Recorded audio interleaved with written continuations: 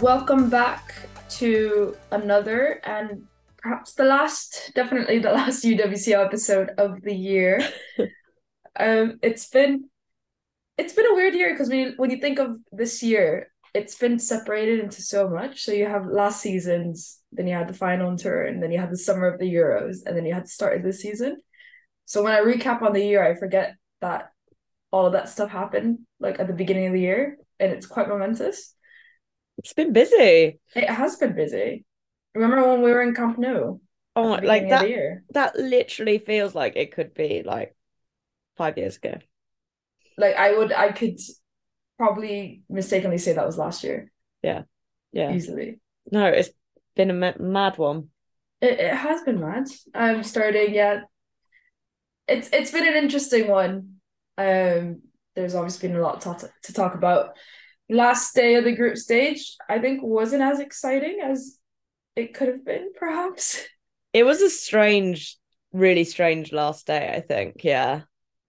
I feel like there wasn't much to play for a lot of teams. And the teams who did have something to play for, namely Juventus and PSG, kind of fucked up. Yeah. Juventus more than PSG because like PSG I kind of understand. They were already through. But Mm. Juventus, that was frustrating. You, we'll get into the Juventus one. That was really frustrating, especially I know it sounds stupid to say, but now I do really feel bad because of that stupid goal that was allowed against Lyon versus Arsenal. And again, if that goal wasn't scored, I'm sure another goal would have been scored either way, but you never know. But that obviously messed up Juventus's way against Lyon because obviously if that would have been a draw, then either side needed a win, and Lyon would have needed to kind of step the game up, and I think Juventus probably could have exploited if Leon would have been on the attack. But shall we just start with that since we're already halfway through the conversation, so we Go might for as well it. just keep going. It probably is the most interesting game of all the games that took place. Definitely. I mean, when you look at the score lines, that's the one with I mean, with no goals, obviously, but kind of most to talk about in terms of what could have happened and what should have happened maybe for Juventus. What was your take on it overall? Yeah, I think there were a couple of things. I was kind of surprised at how Lyon set up. I thought Mm. it was like quite a negative approach, but also they did only need a draw. Um, And I guess maybe we've seen that Juventus's real threat is with that counter attack, that fast counter attack that you get with Beerenstein, and you saw that even in the game, right? Like that's where everything was kind of coming from. But I think I was also a bit disappointed in Juventus as the game went on because I kind of get like in the first half you're maybe focusing on like not wanting to concede, but when you get to 60, 70 minutes, drawing 0-0 is the same as losing in this scenario, right? You may as well go for it and lose 2 Yeah. 0. And I just felt like, and I guess it's interesting, maybe we've seen this a lot with Joe Montemurro teams in the past. They don't necessarily have that ability to Finish. take the handbrake off, but like just like go to another level. It's such a controlled way of playing a lot of the time that if you can't naturally create chances, it's almost like you can't force the issue. Whereas you can see teams like Barcelona or Chelsea even like will just be able to pile on pressure and pressure and pressure, even if it's in really Mm. like stupid ways. Like whether it's like putting Millie Bright up front, like just doing something because it's like they will take the chaos to win. Yeah. But I Juventus feel are like very Juventus didn't have that. sophisticated. Yeah, no. They had about three, four chances at the end of the game that could have easily been the winner, especially it was one seconds before the final whistle. I'm pretty sure it was Bonfantini. I think she shot, but the shot was shite. And I think it was it Berenstein who didn't read the play exactly. And if she would have just started her run just a second earlier, if she would have just put a foot in, honestly, I think she should have just thrown herself. It sounds stupid. It's that stupid argument where everyone's just like, just put a foot in and you'll be fine. But that was very frustrating because it was literally right there. Mm. the ball was fumbled. It could have been easily that. It was right next to the goal. That Girelli back heel flick. If that would have gone in, it would have been the greatest goal ever. But I don't know why she did that in that moment. Because Yeah. she was quite far off the first post. So the chances of that going in were quite low. But yeah, Juventus just, I mean, they were getting the attack quite well. They just didn't have any finishing. But I think also like the way they play is it felt like when they were attacking, at least earlier in the game as well, they were putting so much effort on like a couple of players to say run from the halfway line as a counterattack. And so it was that kind of thing where it's like by the time they get to the penalty area, it's almost like they're too tired to think straight. Yeah, that's what it just, that last pass was just missing. I thought Girelli had a lot of energy against Lyon. That did well, but Pasha should have had a yellow card. There was a few nasty tackles, and the ref was just letting it go. And I think Pasha should have been calmed down just a little bit. Hopefully, with the yellow card, I don't know. Yeah, with her like in Bernstein, Bernstein was getting kicked. There was that one nasty tackle on Bernstein. She was down for a little bit. I think she was like out of it briefly. Senma Basha again, being the Senma Basha that she is. You either love it or you hate it. But yeah, obviously Lyon drew 0-0. I probably should have said that at the beginning of the conversation. Juventus needed the win and obviously did not get that, even though they definitely had the chances to. I'm just gonna look at the stats, and yeah, so Juventus finished with 11 shots, Lyon 12, quite even. Lyon had 5 shots on target, Juventus 4. So the game could have gone either way. I think a draw, I guess when you look at the stats, a draw is kind of what you expect, because Lyon are always going to have clear chances, and the chances of them burying that are quite high, and even though they didn't. But even pass accuracy, 75 to 78, 51% possession for Lyon. So it was quite even match. It was just Juventus lacking that little extra quality that we know that they're lacking when you put them against the big teams. But Arsenal, I was just going to say quickly on the Lyon thing. I think what's interesting, and we've said that the Lyon that whoever gets them faces in March will be a very different Lyon, we think, from the one that's playing now. But I feel like this was a real opportunity for them to kind of put the results that they've had at the start of the season aside, the Arsenal game, the loss to PSG in the league, and to finish the group stage with kind of back-to-back wins over Arsenal and Juventus, even if they were just getting them over the line, and it would have made people start thinking okay, this is still Lyon. And I thought it was quite weird that, and I guess maybe because there was so much on the line, they just didn't want to risk it. But I thought it was kind of telling that it felt like they couldn't either produce a performance that really took control of the game, like you just said, with all the stats. Yeah. Sonia Bompa Sport was freaking out at the end as well. Because anything can happen, right? Yeah. If you've left it in a position where you only need to concede one scrambled in goal from a corner or whatever. Yeah. So yeah, I just think that's interesting. Who knows what they'll look like in March, but it feels like that team is just super, super low on confidence right now. Oh yeah, definitely. I think they need to be, because they haven't done anything that merits any confidence whatsoever. Confidence though, Arsenal 9-1 against Zurich. And interest, I definitely didn't expect this score, considering how the first match went, and that was at home at the Emirates, and you would expect more or less a similar game away in Zurich on a 3G pitch in the cold weather in very unfamiliar territory. But obviously, Frida Manum hat trick, Caitlin Ford brace, and Stina Blackstenius brace. Jesse, you wanna? We'll go into the Leah Williamson at midfield later on.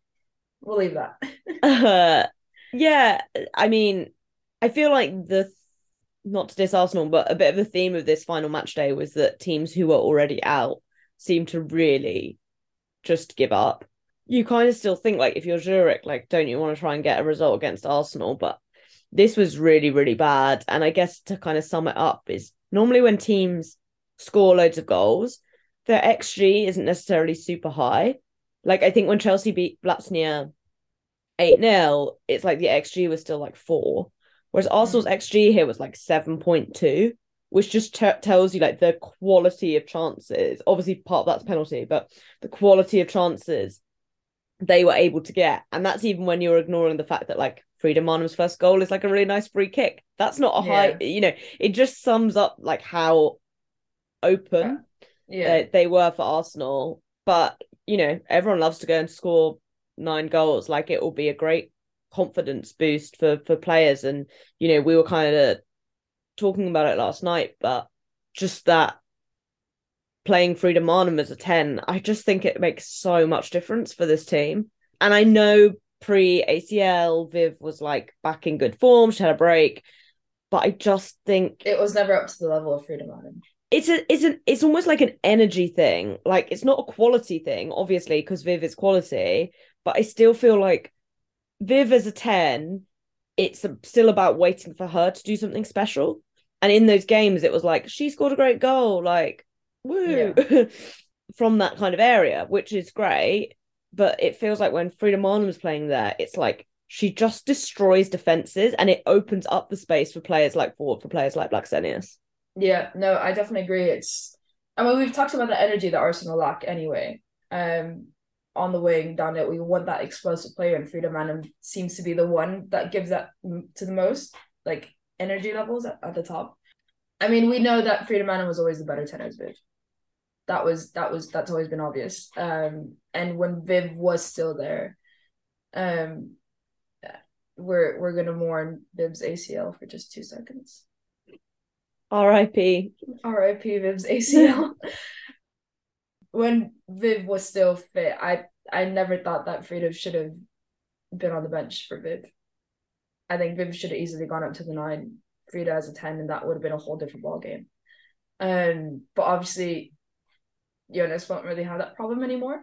So it seems like Although he might be finding extra tens, so maybe he will create that problem for himself, but that's maybe a different conversation. yeah, that is a whole other conversation because we're going to talk about Lee Williamson in the midfield. When Mano, I am so happy that Mano's did she scored when she came on, didn't she? Yeah. Yeah.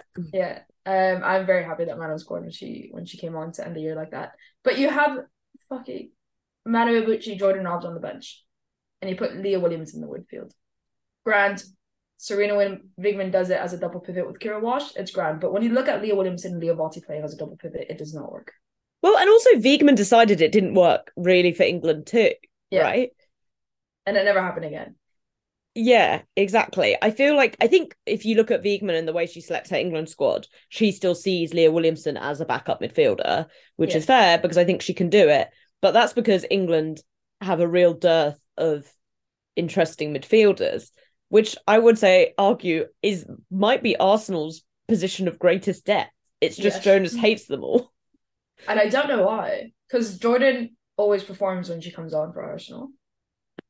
Mana is Mana, and I think Mana is going to play better with Frida Mana. Jordan and Mana have a very similar kind of 8 style of play in the sense that they're a calming presence, but they're still a playmaking presence, unlike Leah Volti, who's more of a calming presence, even though we've said it that Leah Volti has started to play make a lot more. But Leah Volti is the calming presence at the back to give you that security. Jordan and Mana would be that little energy spark to start the attack and create that creativity, and Frida Mana was just chaos. In all the best sense possible. But I think that's needed now, especially if we're going to be what Stina Blackstenius as a 9. You don't need Leah Williamson in the midfield because she does not provide what you need to support the attack that you have now. Yeah, I mean, obviously it looks like Arsenal have done the Victoria Pelova signing, although it's not been announced. And Dabinia has said she's leaving the North Carolina Courage, and she's also been heavily linked to Arsenal. That's a weird one. Do you think listen, everyone on this podcast knows we love Victoria Pelova, so like don't get me started on how annoyed I am that she's getting to Arsenal. First thing I did was text Jessie. How are you feeling? I don't hate it as a move. I just don't. We don't know what she's gonna be like.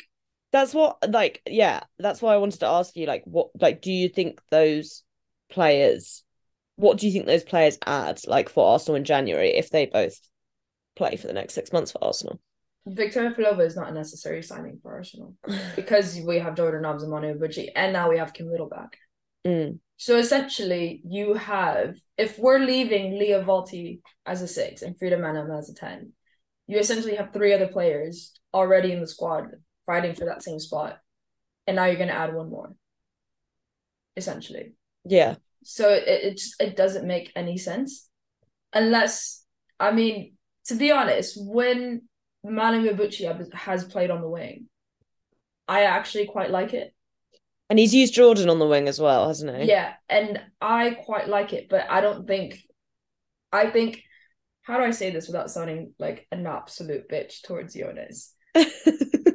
I think Jordan and Mana on the wing is a it's more how do I say it? I'm trying to find the words without sounding like an absolute bitch to be honest.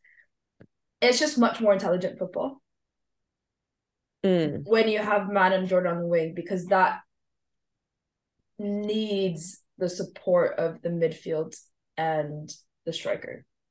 Because when Jordan and Mana play on the wing, you're obviously going to switch between the 10 and the wing, and that's when it works. When Jordan was there, I think it was with Beth that they were switching or something mm. like that. And it was working because of that connection and creating the space and switching positions. But obviously that needs a lot of work if it's actually going to be fluid movement between them. And I just don't think that Jonas is going to take the time to actually progress that. What will be interesting is, you know, both Pelova and Dabinia can play out wide, but I don't think either of them are best out No, wide. especially like, and are they going to be better than Caitlin Ford and Katie McCabe right now?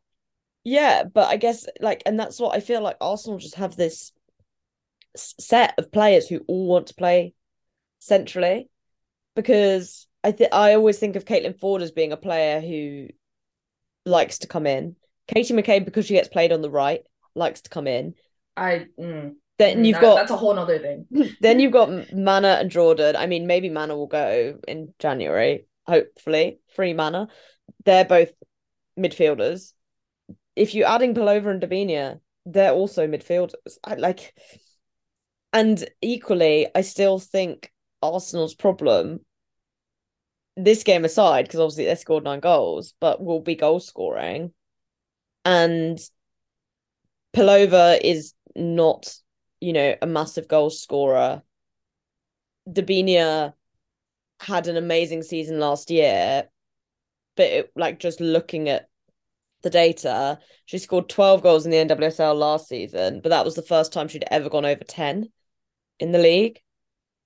He's So, also an older player, which is the complete opposite of what we've always said that we want for Arsenal. yeah, I mean, maybe he's just confident on old Brazilians because of Rafa. Like, we were skeptical on that and it's worked, right? So, Yeah, but center back it's different. being old in the center back position is quite different than being, and especially when you already have Leo Valti and Kimbo and Jordan Mm. Knopps as Mm. the experienced veterans.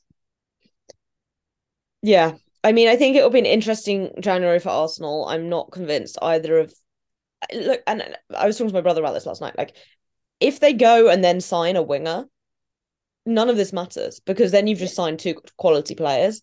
But I think until they sign a winger as well, I'm like, I don't think Arsenal's problem is creativity within midfield. No. It's that that's because it's the only option for them right now. It's easier for other teams to close that down. Yeah. No, I agreed. I think we don't need midfielders. And that's what Jonas is going for. But again, Jonas has been quite questionable the last few weeks, I would say month, in terms of substitutions and now signings and everything. It's been Mm. quite confusing. But shall we move on to the next group? Barcelona closed out the year at Camp Nou 6-0 against Rosengards. Safe to say that Rosengard were just awful. Add that to a team that gave up because they were already bottom of the group. Yeah, 0 points for Rosengard in the entire group stage. Assisi Oswala though, 2 goals. Another Stina Blackstenius curse broken. I know. Every out of form striker got to fill their boots. We had Sam scoring, we had Stina scoring, Shwala Lauren James. scoring. Yeah, yeah.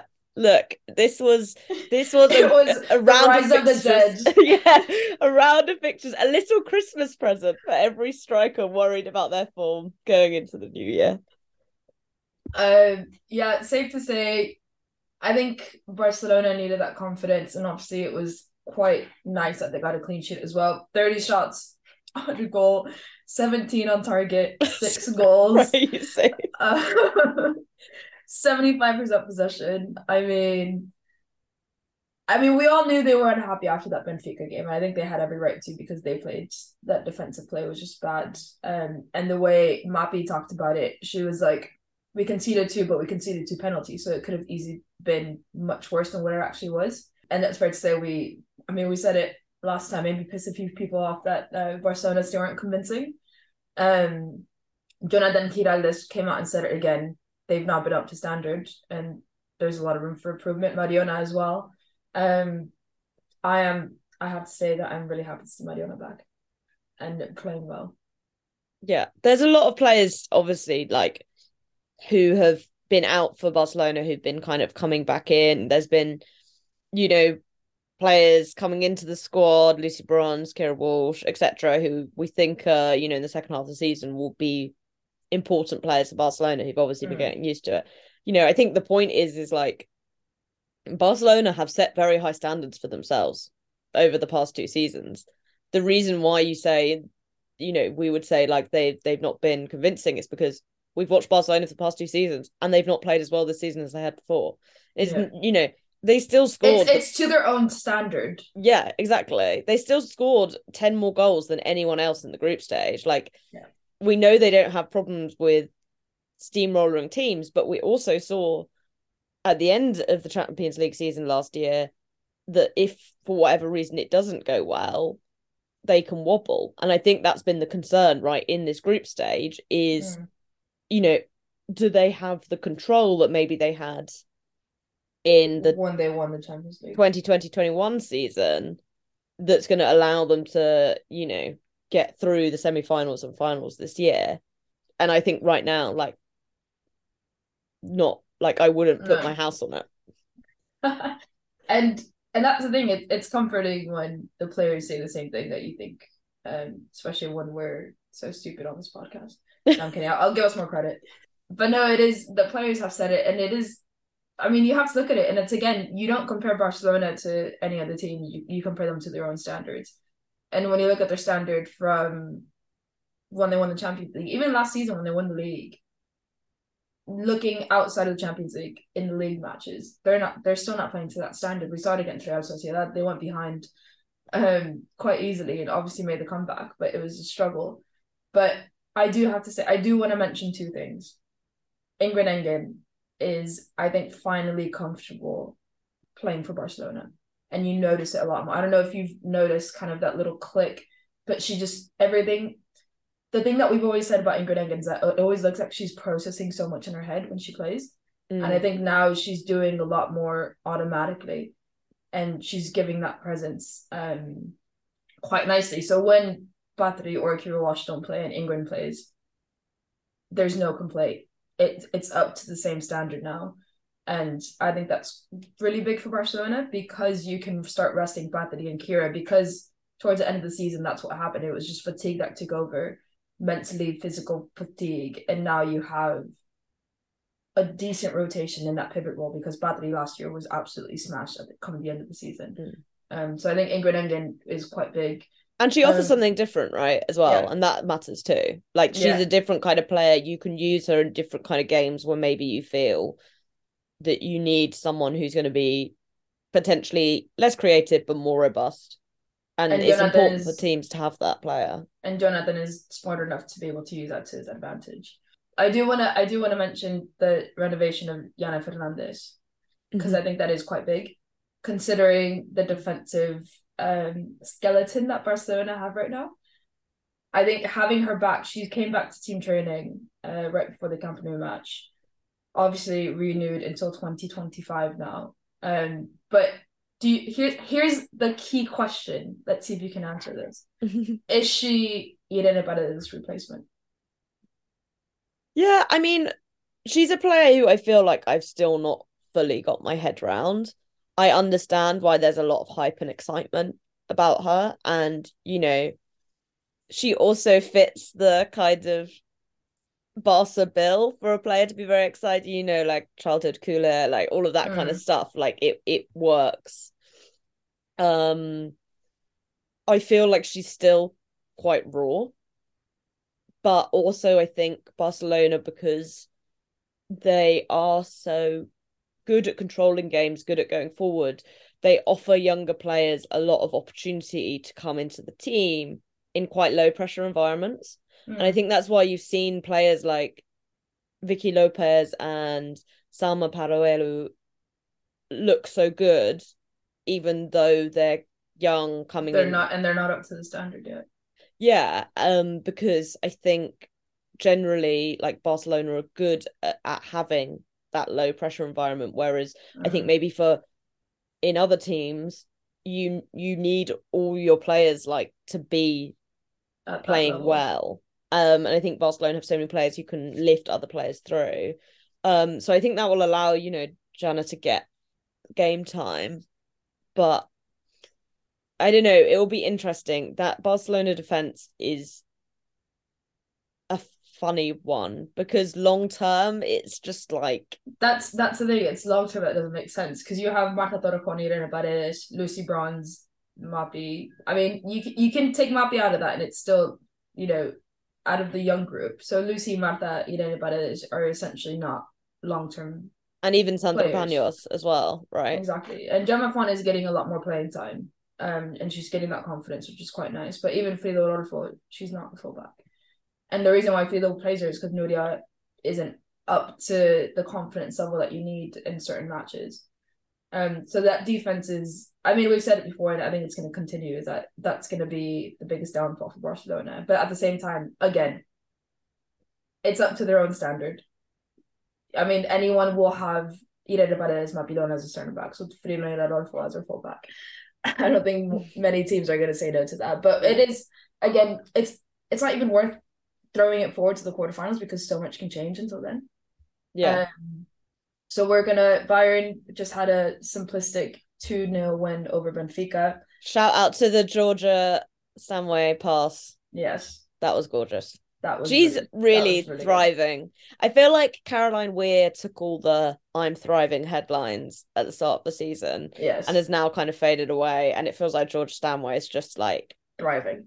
She's really in this Bayern team. Yeah. No, she's been like that since the start. I mean Casimir as well, but then Georgia Stanway is just the one that's been able to be consistent with it. And now she's adding like the goals and assists, whereas I feel like at the start she was kind of not making up numbers, but it just feels like ever since that she was there for chaos. But ever since the reverse Benfica fixture where she got like those 2 goals to turn the game around, it just feels like her confidence skyrocketed from there, and now she's really like orchestrating that midfield. The only time that again, the matches that I've seen from Bayern haven't been much, but the only time that I've seen her quiet was against Barcelona at Camp Nou. Which is fair because that happens to lots of players. Yes. No, but it's I do also shout out to Clara Bull who got the brace in this game. I think she's having a great season so far. Yeah. And she's that's all I have to say. I mean, when you look at the goals, they were good goals. They were finishing. They were the clinical finishes that you need from your striker. And I think, I mean, she had a good Euros overall. And I think that confidence level, she's carried that through the league, and she's obviously just living her best life. And to have a player like Georgia Stanway assist you, I think is fine. I think, and we all know that they're just a good vibes team right now. Like when they're all making pasta together and stuff, and I think Bayern Munich are being slept on by the general outside population because obviously you look at Wolfsburg, they have the better individual squads. And then Bayern versus Barcelona, grand. They beat Barcelona, but I also don't know if many people are actually paying attention to this group. Mm. If that makes sense. I think all the focus was Chelsea, PSG, Real Madrid, Lyon, Juventus, Arsenal. Whereas, like, you would probably choose to watch Lyon, Arsenal rather than Barcelona, Bayern Munich. Yeah, I think everyone knew this group, like it was fairly obvious who was going to come first and second, which is a shame because Benfica actually made it like loads of fun. Yeah. But yeah, I do think it's interesting with Bayern as well. Like just looking at the Frauen Bundesliga, they're obviously 5 points behind Wolfsburg, and it will be interesting to see whether they maybe say, okay, the league's kind of a bit out of our hands now. Maybe we do just like prioritize and focus on that Champions League run. I don't know if they will. Like, look, they've drawn with Eintracht Frankfurt and lost to Wolfsburg. It's hardly. It's hard. That's hardly bad. Yeah, exactly. But that will be, I think, interesting to see because, like you said, I do think they they're getting better. They've got better as the group stage has gone on. They've shown they can beat the best because they beat Barcelona, and Good vibes. they're good vibes. They're a young team. Like those players are only going to be looking better and more confident come March. Yeah. No, I definitely agree. I think we should potentially pay attention to Bayern Munich just a bit more because I think they're one of the few teams that from now to March can be consistent and can only grow. Whereas we've kind of pointed out a few problems with the rest of the teams, whereas Bayern Munich have that solid foundation that can just continue to grow without any tweak. But next group, Wolfsburg top the group, Roma second. Roma qualifying for the quarterfinals in their debut UWCL campaign. Very impressive. I think predictable, considering how they've been in the league. Obviously, they're doing really well in the league. They did lose against Juventus 2-4, but at the moment, looking at the Serie A table, that's when I put Serie A, the men came up. Rookie mistake there, Alex.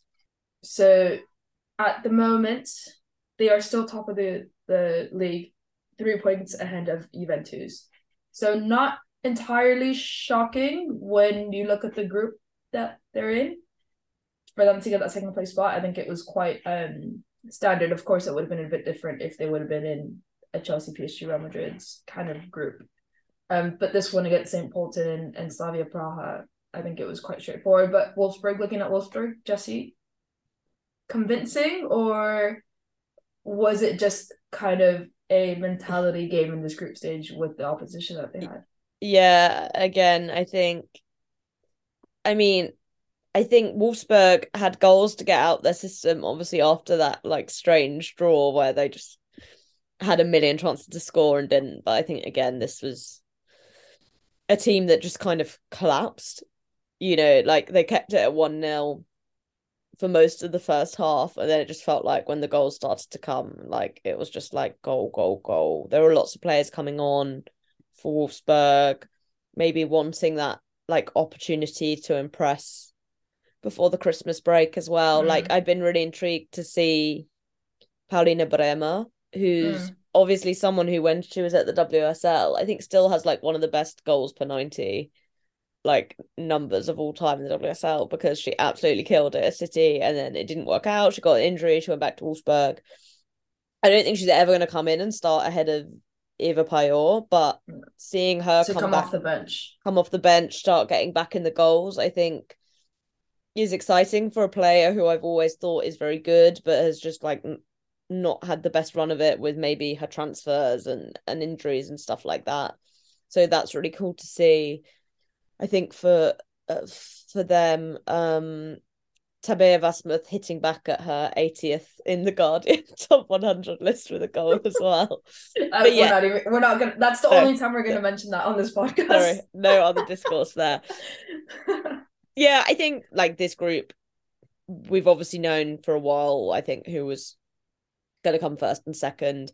I will say I thought Slavia Prague and St. Pölten were disappointing. And I think it's easy to say, like, I think lots of people backed Roma to go through as like the better team, but it's credit to Roma and discredits the other teams how easy it was for them. Like this was Mm. never really in doubt after the first couple of game weeks. Which I think also tells you the level that Roma are at.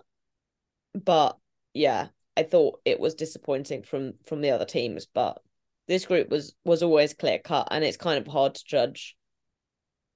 I judge Wolfsburg a lot more on their performances in the Frauen Bundesliga, which have been very impressive, than I would from this Champions League group Yeah, because it was I mean it was hard to come motivated when, and again, not in a disrespectful way, but when you almost know that you're gonna qualify, mm, it's a different mental game that you're gonna come into it.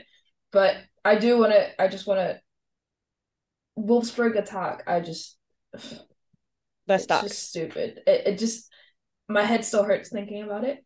And I've been at it since the beginning of the season. And it just makes no sense. But again, Wolfsburg have arguably the best squad in the Champions League, and they're not performing as potentially they could. So again, come March, maybe we could see it a bit better. But last group, we'll talk about Chelsea PSG last, because that's a quick wrap up. Quick wrap up. Real Madrid came out with a bang, I guess you could say. A 5-1 win over Viasna, even though they went down 1-0 Lasnia in the fifth scored. in the I fifth love minute. that. It was a great Yeah. free kick. Yeah, it was. It was. And Caroline Weir scored again, rise from the dead, She's as back. we keep saying. Teresa Avellera scored two, one from penalty, but obviously, I think for Real Madrid, it says a lot when your pivot is scoring too. Obviously, the biggest headline from Real Madrid is Atenea del Castillo being injured, even though the club hasn't communicated, but she's been seen in a boot. So Oh. I don't know how bad that is. Obviously, I was in the hotel with Real Madrid players the next morning after the PSG Yeah, match. you said she was still moaning She about was she it was limping. in a She was dismissive way, but she's yeah. actually injured. Yeah, no, she was, I mean, she was limping quite heavily. It like she couldn't entirely put weight on her foot. She was walking without crutches, without anything the morning after, but she she wasn't putting weight on her foot basically. So she was walking around like looking very stupid, which is quite funny to me. But yeah, she has been pictured in a boot, even though the club haven't really communicated anything because Real Madrid are awful at communication. Um, but it's fine because it's Christmas break and everything is fine. Everything resets from zero come Christmas break. But Liga IFA doesn't start until January 8th. So I think that's good for them. But they're out of the Champions League. Yeah. Thumped out by PSG. I think that's all we have to say about Real That's Madrid, basically to be sums it honest. up. Yeah. Real Madrid just weren't up to standard at all in the group stage. They did not perform the way they were expected, but at the same time, they've had the same struggle in the league. So it's not just Champions League mentality kind of thing. Mm. They haven't been great convincing in the league either. But Chelsea 3, PSG nil. Boop, boop. What do we? Okay, Sam Kerr goal. Sam Kerr goal. She didn't do What the a goal. backflip from that little girl, and I'm very sad for that little I girl. know, but she did say to the little girl, she was like, I might Yeah, but forget. that was just a shit That was excuse. such a cop Commit to out. it, Sam. But I'm also like, it's quite extra to ask for the backflip, like just for one goal. I was like, maybe she's just not confident she'll score because she hasn't scored recently. I thought she had a fantastic game. She had a good Like game. the goal is obviously amazing. Yeah. R.I.P. my gal, Elise Almeida. Like It was bad for yeah. Someone Okay. called her to me Baguette Ashley Neville, which made me laugh so much. Oh my God, stop. um, but I yeah, obviously, like Sam just kind of cuts in, gets the ball off Kochawi, and like you it's don't like a see missed Sam scoring control. those goals so often. No, and she like absolutely smashes it. That's it felt so Sam Kerr because we've obviously, everyone's been talking about like she's not been scoring as much this season, like her confidence seems really low. I'm like this is a player who even when her confidence is low, she still like backs Mm. herself to do that. I wouldn't say her confidence is low. She just hasn't been scoring. I think that No, was I know, but I think you yeah. start to read Yeah, that you narrative into associate it. that. Yeah, definitely. But like some of the little like she did like a little back heel nutmeg at one point, like to get the ball into the box, which was like so saucy. And Mm. she dropped deeper a lot in this game. Yeah, she did. And I wondered if just getting those, well, I think two things. I think Chelsea obviously realized that PSG were going to kind of sit in this low block, and that if they wanted to win the ball, they needed to Come up. create overload. So I think obviously Sam dropping helped do that in midfield. That's why she picks up the ball for the goal. Chelsea pushed Erin Cuthbert out super wide to try and create like overloads on the right as well, Mm. which worked, I think, once or twice. But all of Chelsea's goals here came from turning over the ball and basically just being very devastating when they got it, like 4 shots on target, 3 goals. Yeah. I thought Lauren James, once she got going, was really good. Obviously, she scored the other two, but Another rise from the dead after the Madrid match. yeah, I thought she had a really good game. But I thought Fran as well was like maybe an underrated player because she didn't like Mm. get on the score sheet, but she's just so clever. And I think this was we're saying like this was a game that was boring maybe if you weren't a Chelsea fan because PSG offered absolutely nothing. But I am a Chelsea fan, so I enjoyed it. I was, you can ask Chelsea how I was. Alex looked bored from the first minute. Like I literally looked over in minute one and she was like, I mean, Alex, I think always has like resting bored face anyway. Like that's kind of your natural face, but it was Yes. extra. It was I think extra this at I think some the point. second half was very extra when I was sitting Um, down. but yeah, I think, it's kind of like what I was saying about Leon, but the opposite. I think Chelsea have had, you know, Chelsea got more points than anyone else in this group stage, only conceded 1 goal, which is way less than every other team. I think this was like the cherry on top though, because PSG are still a good team, even if they're a boring team. They normally do things quite well, and I think there were some weird selection choices. Like I was surprised Hamraoui didn't start. Yeah, let's talk about that because I mean, the starting 11 to begin with was very questionable. I liked that he was fucking with us by playing Lika Martins up against Neve Charles, and it did freak Neve Charles out a bit. It did. Well, at one point, because they switched back and forth. They switched, yeah. Yeah, so that was I think Dean Charles had a good game. Her confidence level were quite high, getting the ball going forward. I was quite impressed with that. But again, I mean, starting Nico Martins, that's I don't think it's ever gonna be a questionable choice, if that makes sense. Yeah, it can't be. Like you're starting Nicky Martins, you're not gonna be like, why are you doing that? It was more the midfield that was the surprising bit. Mm. Gracia Yore, Jean-Francois, and Laura Fraser. It's Phaser that's the weird one, right? Like Yeah, just because Hamraoui. But I think what they wanted, I think if it makes sense if again you're like, well, we are gonna go more attacking because yeah, they needed to win by 2 goals to top the group. But what was weird, so like on paper, it was a more attacking lineup, I think, to play Phaser. Even Martins over Backman. Like I think of Backman as more like a reliable player rather yeah, than someone who's really gonna like push forward and get goals. Even though obviously she is goal scorer. yeah. But what was weird was it was like they didn't have the tactics to go with the lineup changes. And No, aside from Diani almost lobbing Zecira Musovic, which credit to Zecira Musovic, like I thought she did really well to get her fingertips to that and push it onto the yeah, bar. Um, like they didn't do anything else. There was no sense no. of like just trying to run at Charles or Ericsson. Although I will say I think the Neve Charles Kadisha Buchanan relationship is really good as well. It is. I feel like it's giving Neve Charles the confidence to go for the tackles because if she doesn't make them, Buchanan's really Yeah, close behind her to clean up. And that means like she is making quite a few of the tackles, but when she doesn't make them, it's not like a big yeah. worry for her. I do think that Neve Charles with confidence is a good player, and I think she had all the confidence last night. And Yeah. considering that you're going up against either Sandy Baltimore or Nicky Martins, it's fair play to her. But also I do want to touch upon Kadisha Buchanan because I think we haven't talked about her because she's just back to normal now. Mm. Like she's not an outstanding. She's never been an outstanding player. She's always been that solid foundation that if you notice, you know how good she is, and then when she's not doing well, that's when you notice her. So like we haven't spoken about her, but I think that's made the whole difference in that defense.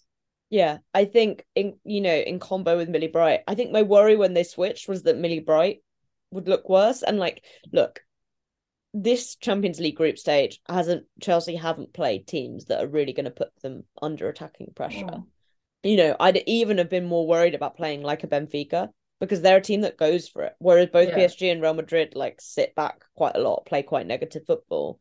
Mm. But that being said, like switching Millie around doesn't seem to have affected her, which I think is testament to the level she's gone to. Because Yeah. when a couple of years ago she was playing on the left for England, she was like a lot worse than she was for Chelsea. Whereas Yeah. I think now she seems like comfortable almost wherever you put her Yeah. in that back line. I agree. I A do good want to shout out game. Gregor Wright also. She was quite quiet though. She was quiet, but the dynamic between her, Fran, and Sam Yeah. is really good. When Chelsea started, and we've seen this a couple of times, Emma Hayes kind of said this after the game, but when Chelsea get it right with that front four, Yeah. it's some of the best like attacking play I've ever seen Chelsea play, I think, because it's just so fast. And I think what's going to be interesting is I think some of these games have been boring because Chelsea have made them boring as well because they've been like, we More will wait, reserved. and then when we go, we're gonna go. Yeah. And it was like the change in speed at points in this game was terrifying because it was almost like they'd lulled PSG into this like false sense of Yeah. security. And then it was one turnover and it was like boom, boom, boom, like one Boom, touch boom, boom. passing. Yeah, it was though, wasn't it? It was what I from my position. It was when Magda had a throw in, and she would throw it in, not even to Guro. Sam would be Yeah, deep, Sam and would she would get the drop. Guro, Fran play there, and they would try to get up from that, which was quite impressive. Yeah. Should we focus on PSG just a little bit to end it, and we'll go on to something better because we can't end it on that. I think what pisses me off the most about PSG is their manager, because they will play a game like this, and there would be a lot of questionable decisions being made, like taking Sandy Baltimore off, and taking Licky Martins off at halftime. Just it's little things, but he is that guy that you want to punch in the face because his answer is always, I'm confident in my philosophy and this is what I'm going to stick by. And he's not open to that discussion of what he's never going to admit that something went wrong, if that makes sense. And it's just like, I mean, it's questionable. It's been questionable since the start of the season. He's got an ego, definitely. I think, and I mean, if I was a PSG fan, I would find this annoying. But listen, they played like fine in the first half. I think obviously the Sam goal was like a great individual goal, but I think the goal was coming for Chelsea anyway. You saw Lauren James have her shot like just tipped round the post by Buhadi. So I'm not really worried that I think Chelsea would have scored. But what was disappointing, I guess, is obviously PSG fuck up for the second one, and then it was like they just gave up. Yeah. I think the fact that he brought Hamraoui and Bachmann on in the second half was like at half time was an attempt to be like, okay, I've tried to switch it around, it's not really worked. But then it was like after the second and then the third comes quite soon after. It's like that's not really the problem. Yeah, and then they just kind of gave up, and that's why then you get like these players who, no offense to them, I'd never heard of. I was gonna say that for the Sandy Baltimore substitute, but I didn't want to say it. I heard both my brother and someone in the row behind me made the same joke at the same time when Folket came on saying that PSG had just gone, fuck it. I just thought it was so funny that both like my brother and the person behind said the same thing. I am very happy that should I say World Cup joke that I find really funny? You didn't get it. I think everyone I else is did gonna get get it. I just didn't think it was funny. You I can think it's tell it. hilarious. Tell it. It's kind of like a Christmas cracker joke. This could be our Christmas cracker joke. How do you say thank you in French? Merci. Messi, Messi. like I just Lionel Messi. yeah, I Like, know. get it? Because I get they it. won the World Cup. Right, but like I still don't get It's it. funny. It's funny. Listeners, I write think it it's and then great. tell us if you found Alex's joke funny. I think it's funny because I've been saying it for everyone. My mom sent me that joke, and I've been saying it to It everyone. wasn't just me. Like everyone in the pub You're was the kind first. of confused. Everyone in the pub. You and No, your no, brother and your sister. everyone at the table in the pub, not the whole pub. Can you imagine you on a table I've and got like, it I've got to until tell a until I joke? said it to you. I had good reception on this Okay. joke until Well, now. the box to box listeners can be the judges. I think I'm gonna win. No, I'm kidding. But yeah, that wraps up the Champions League group stage for this year. Do you want to go for a quick top moment of the year for the Champions League? Top moment of the year for the Champions League. That's hard. I think I will have to go for the Arsenal Lyon 5-1, just in terms of that's not a moment, it's like a game, I guess. But Yeah. that was like one of the most wild things I've ever seen. We don't like get many upsets, do we? don't get many upsets for it to be, so comprehensive, for Lyon to totally fall apart. I don't think anyone had the sense that despite all their injuries, they were going to be that bad. And Arsenal to do it is quite Yeah, exactly. shocking. Exactly. Because Arsenal aren't necessarily a team who you expect to kind of come out in that like really dominant way. Yeah. And I'll put Sam's goal against PSG because I think that's the best goal Chelsea have scored. I think I didn't realize how good a goal until I watched it back because of the angle I was at. Yeah, it was Because crazy. I was flat, like I was basically parallel with the line behind the goal. Yeah. So I just saw the ball go in a straight line in the back of the net. I didn't actually see the depth of how nice it was. Yeah. But yeah, I have to say mine is Camp Nou, Barcelona against Wolfsburg to go past the semis, just because of again it was the dominance of that game. Oh, we're doing the whole year. I thought we were just doing the group stage. Oh no, we're doing the whole year. Well, Chelsea weren't in there at the start of the year, so it didn't matter. I think that Wolfsburg game for me, I was there, yes, and that was one of the greatest days of my life. But I think it was that dominance again that you explained there. It was I think we said it in the preview that Wolfsburg could easily, and they did the second leg, but that game was just the confidence that Barcelona had was just overwhelming, and it was just such a good day. I will chuck in then Barcelona Real Madrid because that was also pretty incredible. Yeah, that was. But yeah, that's not. We're not going to even go for the rest of the Champions League for last year. We'll and then the final was kind of fun. No, I'd rather not. Alexia's goal in the final is actually also one of my favorite goals. That is a great goal because I'd been to see Alexia play football a couple of times at that point, I think, and I was still waiting for like a really amazing Alexia moment. That was a really amazing that was Alexia moment. Yeah, inside of the foot, half volley, back of the net. Obviously, it was worth nothing, but no, it was a great CGH assist too. Yeah, that was a great moment. But yeah, let's wrap it up on that depressing note. Last podcast episode of 2022, obviously 15th of January, Arsenal Chelsea. Jesse and I will be there together. Boop, boop. I've made it my birthday party, Chelsea, so don't let me down because you'll ruin my birthday party. I hope your birthday is going to be ruined. That sounds so harsh. So what it actually is. I'm going to clip that so everyone will know how mean you are to me. I sound like I'm crying now. Yeah, so we'll be back in the new year. We hope everyone has a good holiday and hope you enjoy your break from our voices after this year. And yeah, Champions League quarterfinals are set. I think it's going to be really good. All 8 teams now, top quality, no more. I'm not going to finish that sentence. Really high quality opposition now, all 8 teams, so it should be fun. And yeah, we'll see you guys next year. Enjoy your holiday break and see you. Thanks for listening.